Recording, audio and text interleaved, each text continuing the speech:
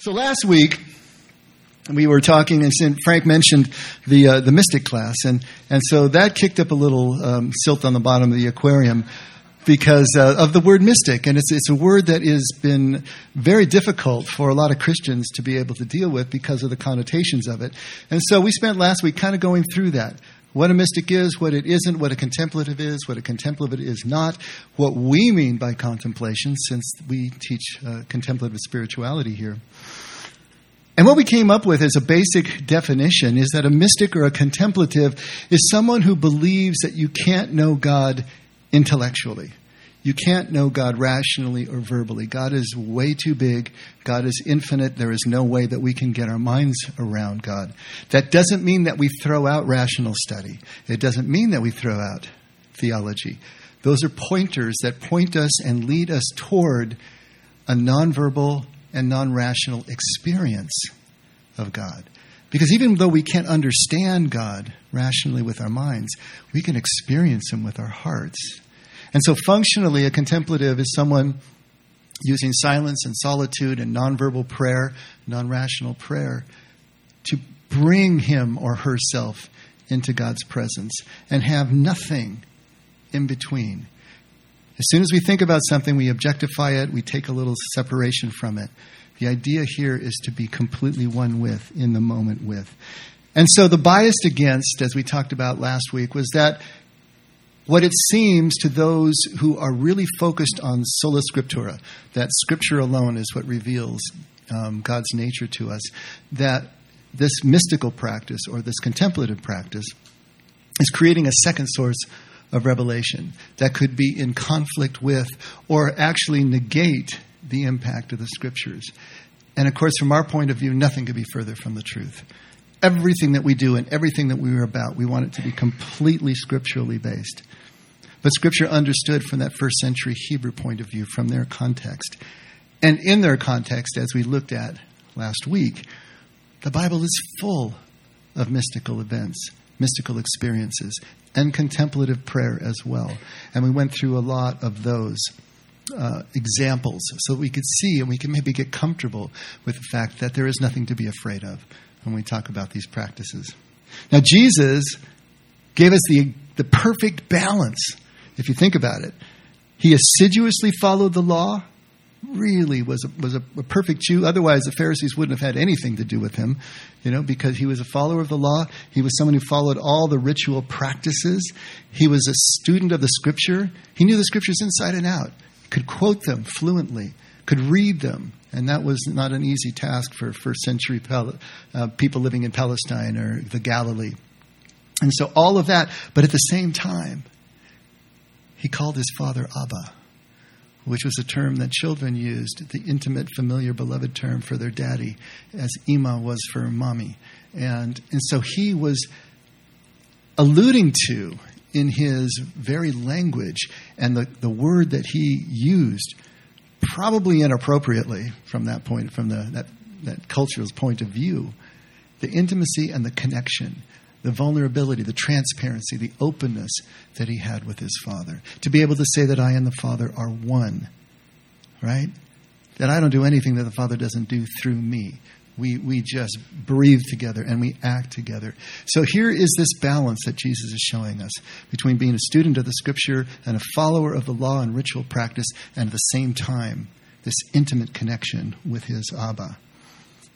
When Jesus was asked what the greatest commandment was, do you remember what he said? If you don't, take a look at Matthew 22. Teacher, which is the greatest commandment in the law? And Jesus replied, love the Lord your God with all your heart, with all your soul, and with all your mind. This is the first and greatest commandment. And the second is like it. Love your neighbor as yourself. All the law and the prophets hang on these two commandments. And when Jesus says the law and the prophets, what he means is that the Hebrew Scriptures, their Bible, which they call Tanakh, is broken up into three sections. The first is the Torah, and that's the first 5 books in the law. The second is the Nevi'im, which is the prophets. And the third is the Ketuvim, which is the writing. So it would be Psalms and Proverbs and Ecclesiastes. When he talks about the law and the prophets, those were the two primary sections of Jewish scripture that comprised everything that was about their halakha, their walk, their daily walk with God. So he's saying all of that scripture, that body of scripture is summed up right here. And he's quoting Deuteronomy 6:5. It starts at 6:4, the most famous prayer in all of Israel. Hear, O Israel, the Lord your God, the Lord is one. And you will love your God with all your heart and your soul and your mind. And so he's quoting what they already know, but he's bringing it home in a way that is really on point here. He's trying to get them to understand something. How is it that we love God with our heart, our mind, and our soul? What he's alluding to is that we are loving God with everything that it means to be human. The rational mind, the egoic mind, the mind that thinks and calculates and plans, we're loving him with that. We're loving him by studying. We're loving him by learning. We're loving him by trying to understand the workings and the way that we work as a community. But it goes beyond that. The soul being the seat of the emotion, and the heart being the essence of all choice and action and volition. And so everything that we're about, all of our emotions, all of our thoughts, our rational, non-rational activities as a human being, and our actions, he says, that is everything that you bring to bear if you're going to really love God. And that's what they understood, that these laws were supposed to be written on our hearts. They're supposed to become who we were. And so the question is, well, how do we do that? How do we love God with everything that it means to be a human being? Well, that's where he brings in the second commandment. And he says the second commandment is like the first, even though he's quoting now Leviticus 19:18. Love your neighbor as yourself. Well, how does that connect to the first commandment? How is it like the first? Well, how do we love ourselves, really? I remember C.S. Lewis saying, well, come to think of it, I don't have any sentimentality toward myself, affection for myself, but I feed myself and I clothe myself and I educate myself and I keep a roof over my head, so I take care of my needs. But beyond that, think about it. What do you prize in your life? What do you work so hard for in your life every waking moment? See, I think if you really get down to the bottom of the dog pile, if you really drill down, what we want is freedom. We want the freedom to be able to choose. We want the freedom to be able to buy what we want to buy and sell what we want to sell. And we want the freedom to marry who we want to marry and work where we want to work and play where we want to play and love where we want to love. We want the freedom of choice to really be able to do that. And we work our lives to get that freedom in whatever way we think that we can do that. Through our jobs and through everything else that we do. Through our religion, through our spirituality. What we're looking for is that freedom. So how we really love ourselves is by trying to set ourselves free. And so if we're going to love God or love others, Jesus says we do it the same way. These two commandments are like each other. They mirror each other. So freedom has something to do with this. I mentioned before that Marion has become the bird lady. We have this backyard. Since we moved here to San Clemente, we have this backyard. There's kind of hardscapes and lots of trees. And there was a fountain. We've never had a fountain before. This thing is cool. It's like 4 dishes that kind of pour into each other. So you get the sound, and, of course, the water's there. And so Marion started buying these socks. They weren't really socks, but they're a cloth thing filled with finch seed, and she'd hang those on the trees. And boy, once those guys found that stuff, they were just all over it. And then she got the hummingbird feeders, so there's like 3 or 4 of those hanging from different trees. And then, of course, we got the water there. So we got the food, we got the water, we got everything, and we became Disneyland for the birds in our neighborhood. And they started showing up, and it was so cool. I mean, you could just sit there and you just watch them, and you start to get your favorites. But, of course, the finches are coming of all different types and colors, and the sparrows are coming, of course, and then the hummingbirds are there, which are just the most incredible critters. I mean, I just could watch them forever. Watch those guys. And then you get the other bigger birds and different birds, and then the doves would come. And you start to get your favorites, right? Of course, everybody's favorite is a hummingbird. We love to watch the hummingbirds. But the doves are so cool. I grew up with mourning doves, and I can still hear that sound, from my childhood. But I remember a couple of doves landing, and of course the deal is they're supposed to mate for life. And so you just imagine, here's this mated pair, and they're so cute. And they do a lot of walking because it takes a lot, I guess, to get those bodies off the ground. So they land, and they're just walking around, and then they finally hop up onto the fountain, or they do whatever they do. But then there was this bird that showed up. It was jet black. It was bigger, something like this, and had these fire engine red wings, or bands across the wing. No idea what kind of bird this was, but this thing was amazing. And I was sitting there and looking at this bird, and I'm watching everything that's going on, and this thought went through my head. Wouldn't it be cool just to put a big net over our backyard and create this aviary, Just take a snapshot when all the favorite birds, everyone is there, and just throw this net over, and then you'd have those birds all the time, And I was thinking this for about 8.5 seconds. And then the next thought came in. It's just like, if I were to create this aviary, suddenly I'm responsible for all these birds. I got to feed them. I got to clean up after them. I can't take a vacation without getting someone over to feed the birds and take care of my birds. But then the next thought hit me, which was even more on point for us. And it's that if I were to do that, the moment that I create the aviary, I would know exactly what birds were going to be there every time I looked. There wouldn't be the surprise of a new bird showing up. There wouldn't be the days when the birds didn't show up and you wondered where they went or what you did wrong or why they don't write or send flowers anymore, after all we did for them. But all the wonder would have been gone. The excitement would have been gone. When that black bird showed up with those red wings and it just took my breath away, that would never happen again because I'd know where he was each time. To create the snapshot, to try to set in stone even the best moment, kills it from a human point of view. Because now we've taken away the freedom. When a bird shows up in our yard, it's because that bird wanted to show up in our yard and for no other reason. Obviously, we have some attractions there for him, but he chose to be there. Nothing was coerced. He just freely showed up and gave us his presence. If we make them prisoners, something changes. Think about that as our overarching metaphor here this morning. Don't we do the same thing to life? Don't we? Don't we have one of those perfect moments and we just want to bottle it and put it on the shelf and be able to just reproduce it every single day? And maybe that didn't even occur yet, but we have it in our mind. This is what a perfect moment looks like. This is what the perfect circumstances and marriage and job and everything looks like. And I just want that. And I just want to hang on to that and have that here in my aviary, under the net, all set up for myself. And then we judge every other moment by that moment, It always reminds me of this line from a movie, and I know I've said it in here before, but if you haven't heard it, it's a father and son sitting early morning at the dining room table, and the father's saying to the grown son, he's saying, wow, sometimes, in the family, everything just comes together. Everybody's employed, everybody's well, nobody's sick, everybody's happy and getting together. Everything comes into focus. And his son looks at him and says, Dad, this is not one of those moments. But we try to do that. But if we could somehow do that, and of course we can't, it would kill exactly in the same way. All the wonder of having things flow through our lives the way that they do, And of course, it's exhausting to try to continue to project that, to keep that, to hold on to that one moment as you judge it against all the ones that seem less than. And don't we do the same thing to our relationships as well?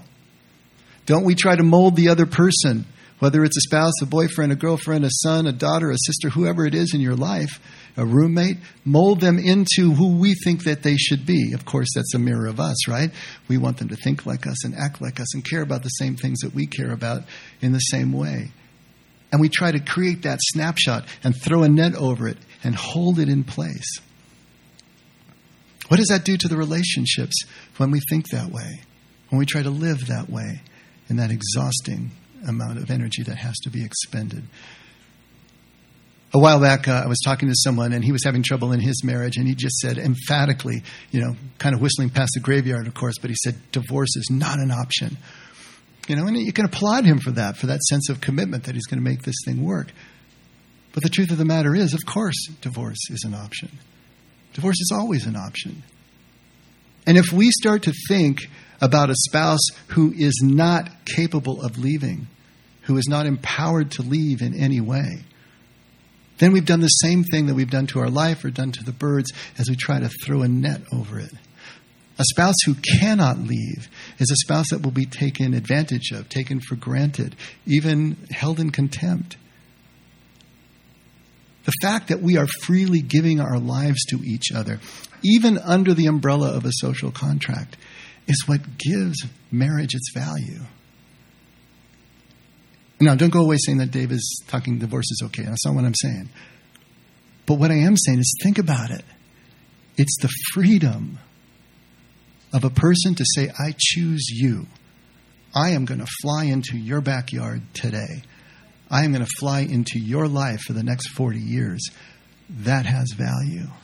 If it's coerced in any way, it does not. And then we try to do the same thing to God, don't we? We try to throw a net over God, put God in the aviary. We try to do it through our theology, through our understanding of doctrine, or the doctrine the church has given us. And we've done it through the use of Scripture itself. For the past 1,500 years in the West, the church has focused on doctrine and on theology that the church imposed on the people as the exact description of the Godhead and the description of God's nature.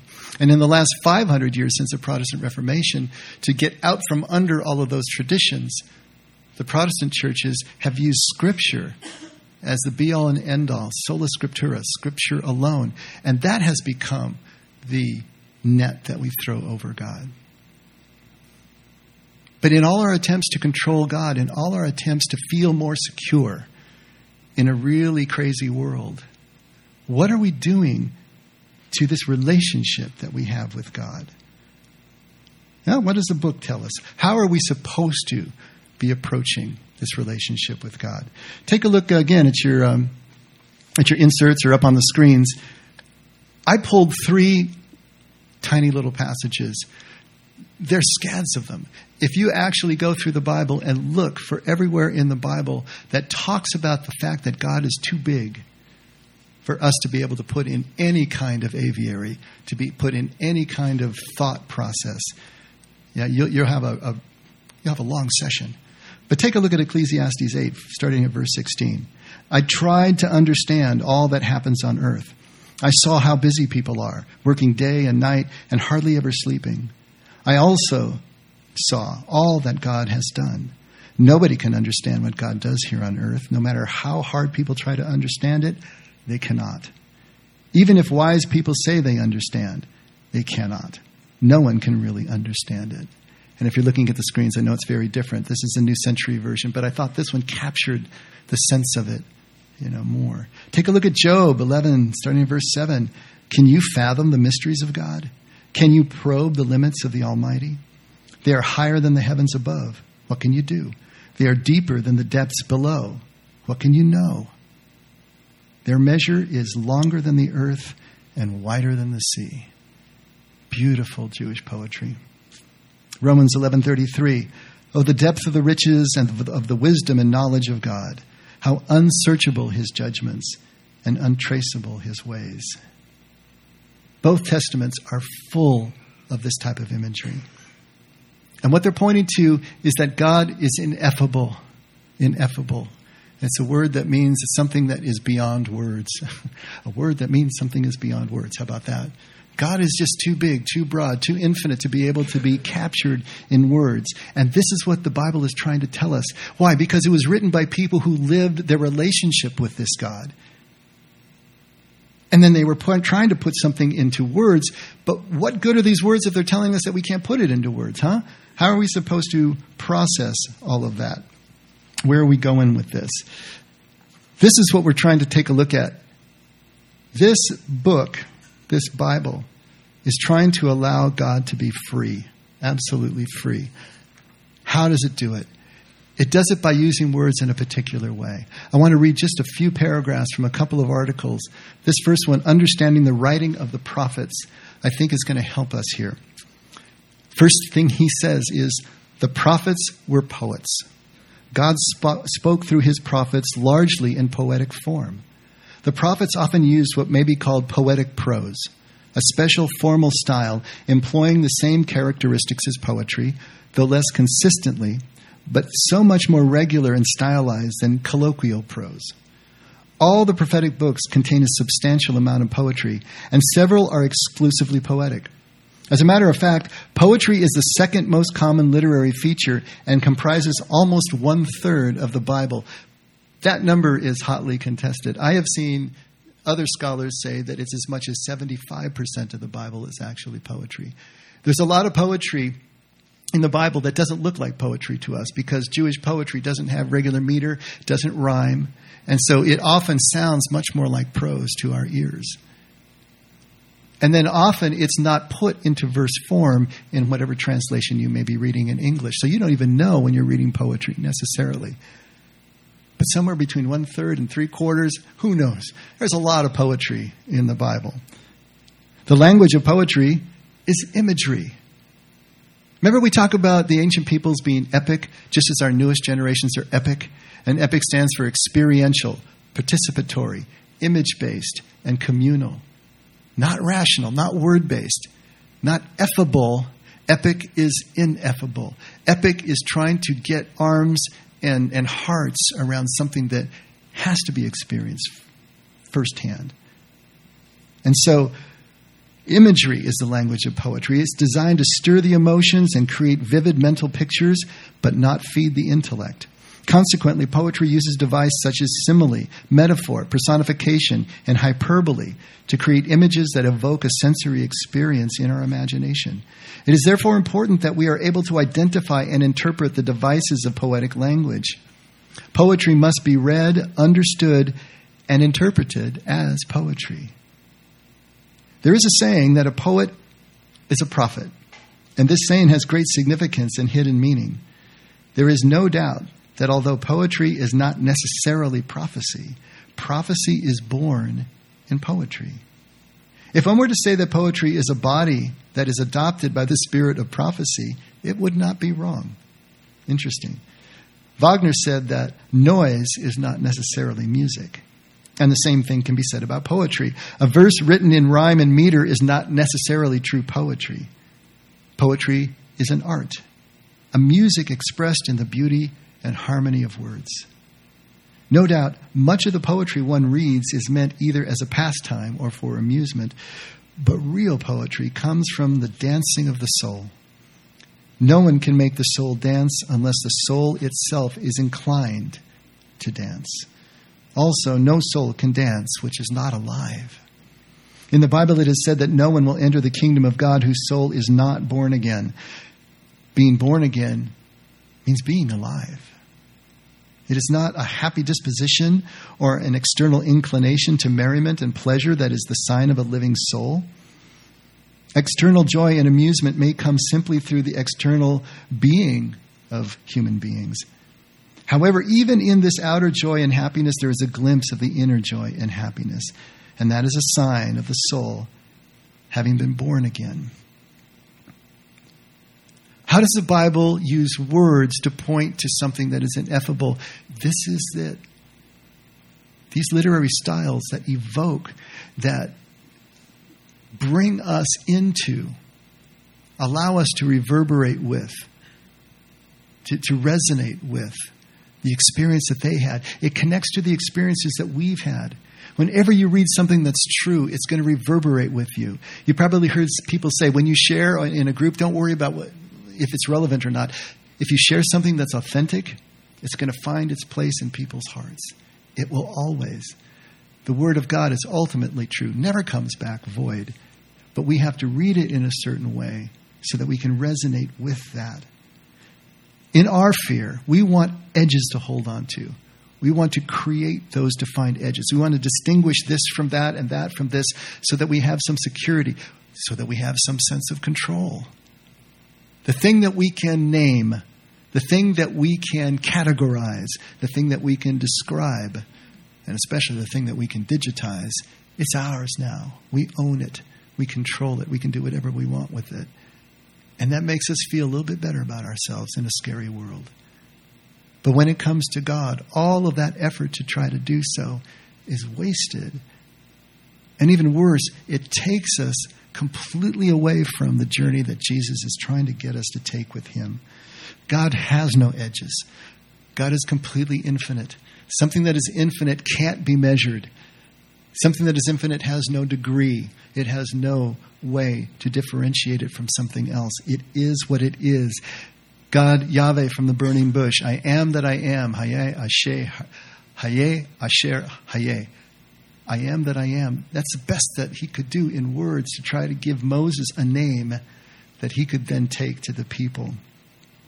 Poetry, music, art, dance, all have no edges.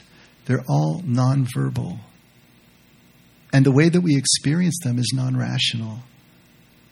They can express the infinite much more closely than words can, than prose can. And of course the question is, why? Because they allow God to remain free. God can stay free. This is a way that we can love God as we love ourselves. We want to be free to make our choices. When we really love another person, we let them be free to make their choices. And we love God in exactly the same way. Not that God is going to be changed by our notions of him, but to let him be free to be who he is in the experience that we're having of him right here and right now is loving God with everything that it means to be a human being. And so Scripture, through stories and parables, songs, poems, visions, even mystical experiences and mystical writing, are creating this immersive experience, this elusive, evocative, emotional experience, and a point of connection for us. If we have ears to hear and we see what these inspired authors are doing in the pages of Scripture, then we realize that we, in the reading of this, can become inspired readers of the inspired writings, and then everything starts to connect. And for the Hebrews, this was natural, because the Hebrews always looked at function over form. How something functioned rather than what it looked like. Always. You know, the shorthand for me is, if we were going to describe a pencil, if I'm holding it up to you and I say, describe this pencil. You know, we would say, okay, well, it's about 6 inches long, it's skinny, it's yellow, it's got a pointy thing on one side, and it's got this little rubber thing on the other side. You ask a Jew to describe a pencil, what do they say? You write with it. That's it. Notice that there's no descriptions of Jesus. We want to know what Jesus looked like. It wasn't important to the Jewish mind. The Jewish mind puts everything down about how Jesus functioned. The end of the Gospels, Jesus went about doing good things. That's it. That's the description that we get. He went about doing good things. And so the Scripture was not meant to describe God to the last detail, to give us the exact nature that we crave as modern Westerners and that our theology has tried to deliver, but to show how he moves through our lives. What is the nature of that movement? How does he function in our lives? And of course, the Jews had that coined in their language as well, ruach, or in Aramaic, rucha, which means spirit, but it means breath and wind at the same time, all three, defined by their motion. If breath isn't moving, you're dead. If wind isn't moving, it's not wind. And if spirit isn't in motion, then it's not God. It has to be in motion. This is a criteria that they were bringing to it. And so if we try to throw this net over God, to stop the movement of God as God moves through our lives, to hold that frozen, God no longer exists as God in our lives. And this is what the genius of the inspired writers of Scripture are trying to show us. We can't do that and experience our God. What's the first commandment? Let's read it. Exodus 20, starting at verse 2. I am the Lord your God, who brought you out of the land of Egypt, out of the house of slavery. You shall have no other gods before me. You shall not make for yourself an idol or any likeness of what is in heaven above, or on the earth beneath, or in the water under the earth. No other gods before me. Don't make any graven image. Don't draw a picture. Don't make a statue. Nothing. And if you think about where the Jews came from, they came from Egypt. After centuries in Egypt, as the people who had then adopted the Egyptian form of religion, the Egyptian pantheon of gods became their gods. Did you know that each one of the 10 plagues of Egypt was directed at a different god of Egypt that the people were connected with, that the people went to try to change their circumstances superstitiously? And each one of those was to show Yahweh's power over that particular god.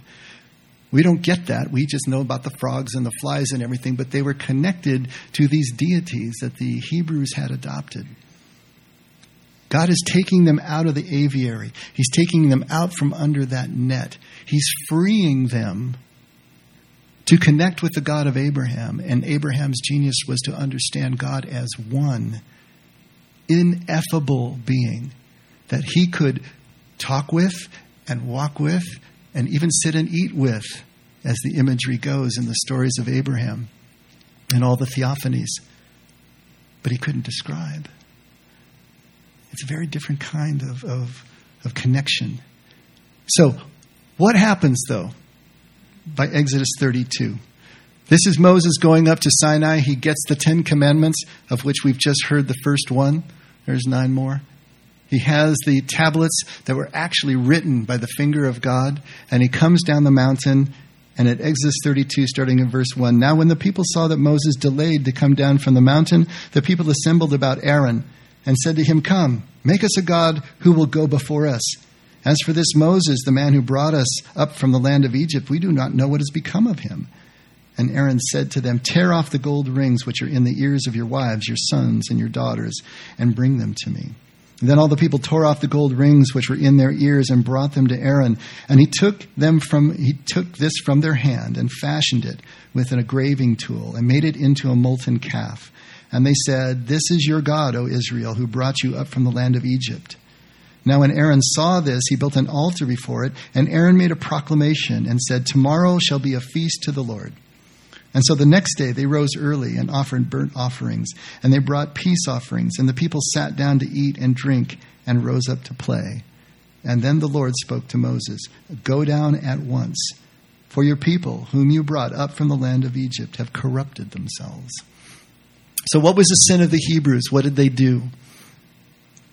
They were led out of slavery, out of the aviary, into the trackless wilderness where God could fully be God, assume his full proportions in their lives. But when Moses tarries up in the 40 days and 40 nights on the top of the mountain, they get fearful again, and they regressed back to needing to put edges around their God. Even though Aaron still calls him the same God, it's still Yahweh, but now they have an image. They have this calf, which is aggression and going back to the previous form of worship. They lost their nerve. It's hard to live with an ineffable God. Don't you want some edges? Don't you want to know who God is? We all want that. But the only way that we can experience him fully in relationship is to give him the freedom to be exactly who he is. Moses liberated, the people came back. And of course, Moses, in his anger, breaks the first set of tablets. Wouldn't you wish those were still around someplace? Of course, that would be more edges now, wouldn't it? But we got to be careful here not to over-literalize this particular story either. Because we want to think of it just in terms of a statue or just in terms of some physical idol.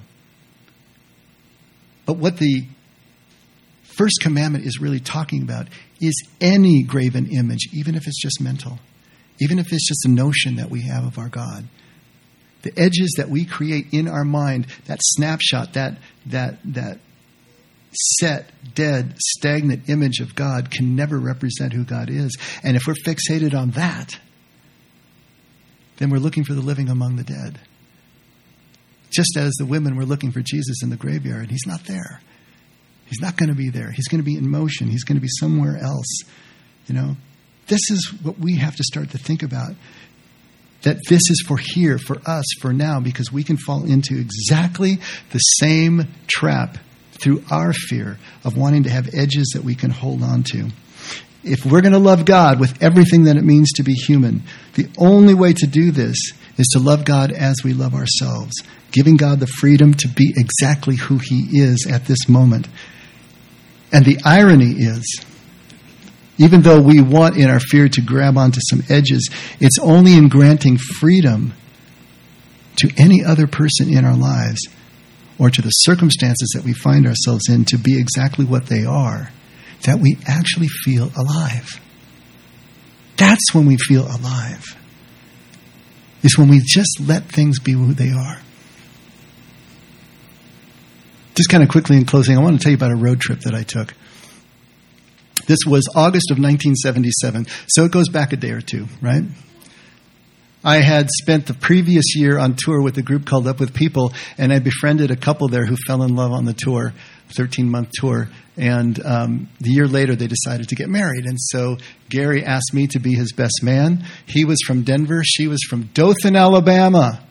If you don't know where that is, it's right down in the southeastern corner, just a biscuit from the Florida Panhandle. And so the idea was that they were going to get married in August. I was living with my parents temporarily in Santa Barbara, and I had just gotten this little Mazda truck, a little pickup with a camper shell, and like we did back in the 70s, the bed was covered with thick foam and shag carpet orange about that thick. And I was bringing a drum set back. I was going to school in Chicago, so I was bringing a drum set back that a friend of mine wanted to sell to someone else who was there, boxes of stuff. I finally had the vehicle where I could bring some of my stuff because I was living just out of a suitcase and a guitar case for the first semester I was there. So I'm bringing all this stuff back, and so I was going to take the 15 up to the 70 and go to Denver, meet Gary there, and then the two of us were going to drive the rest of the way to Dothan, and we could trade off and do all this stuff. So I take off and I get there, and there is this monster rainstorm. I mean, absolute deluge. The entire 15 was closed off for 24 hours. And I was stuck there, and I was trying to sleep in the back, and then I realized the camper shell is leaking. So in comes the water. It's soaking into the carpet, the drum set, the cardboard boxes with all my stuff for school. And it's 1977. You think there's an iPhone anywhere on the horizon? I don't think so. So I couldn't call anybody. I was stuck out in the middle of nowhere. Just everything shut down on this highway. And so as soon as it clears up and I get to go, I'm driving. But by the time I get to Denver and I get to Gary's apartment, there's a little note taped on his door that he freaked out, panicked, and took a flight to Dothan. So here I am. I haven't slept in, 48 hours, 2.5, 3 days, something like that, really. And now I don't have anyone to take over the driving as I continue, and I've lost a day besides. So the summer before, I had been in Seattle with some friends, and I met this girl there who said that she was from Hays, Kansas. And as I'm looking on the map, guess what? 70 goes right through Hays. So going to a phone booths. Hey, there's a new thing. And phone books.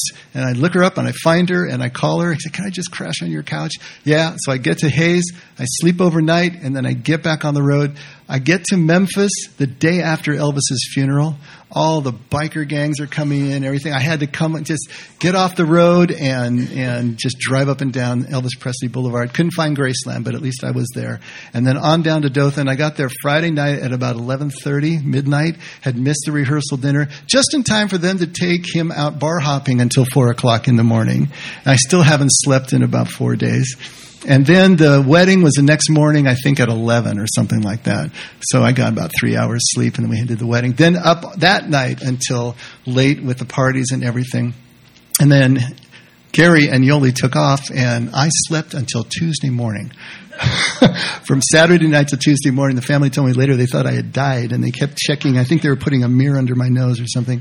I stayed there for several days just to recoup, and then I drove to Chicago, and I'm just in the outskirts of Chicago in the middle of the cornfields, and I see something in the road, and so I just kind of, I thought it was a piece of rubber from a retread or something.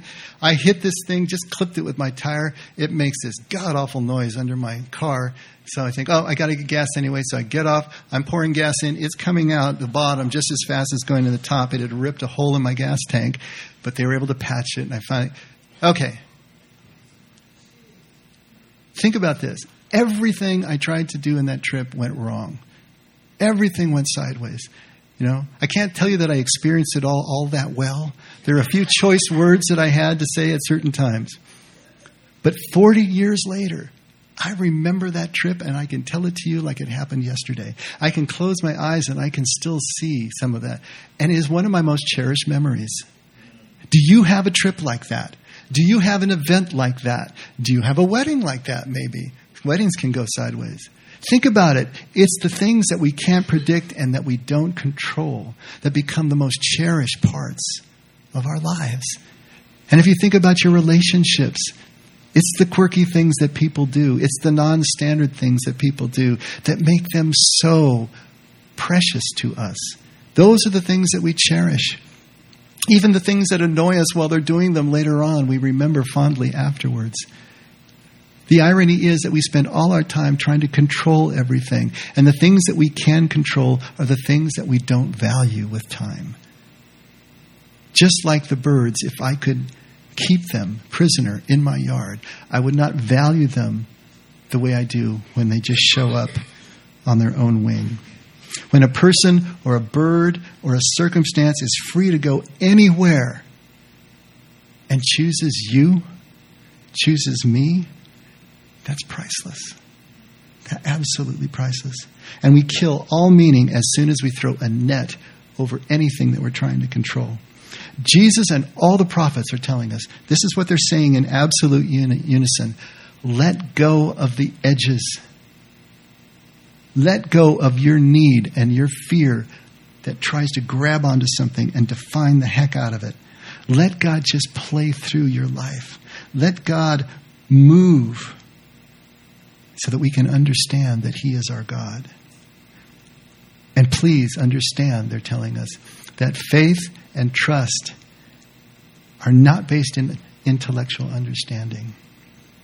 They're based in the practice of presence and the practice of presence alone. Go there, they're telling us. Go there. Because what you'll find there will redefine your God for you in a way that you will not be able to put into words, but you will know that you will know that you will know that everything will be okay and that the gospel is true. Let's pray.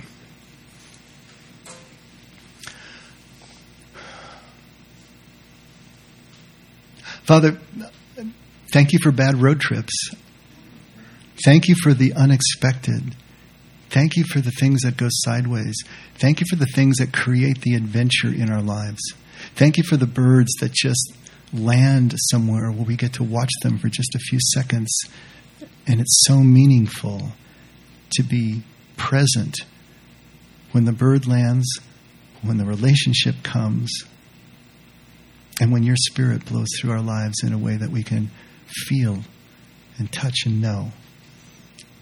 Help us to value those things mentally so that we can go after them experientially.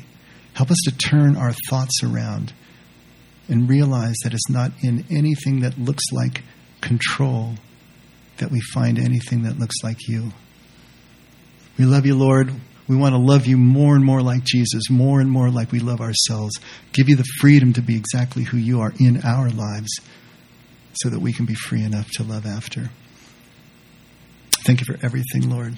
Thank you for doing it first so that we can do it now. In Jesus' name we pray. Amen. Let's all stand.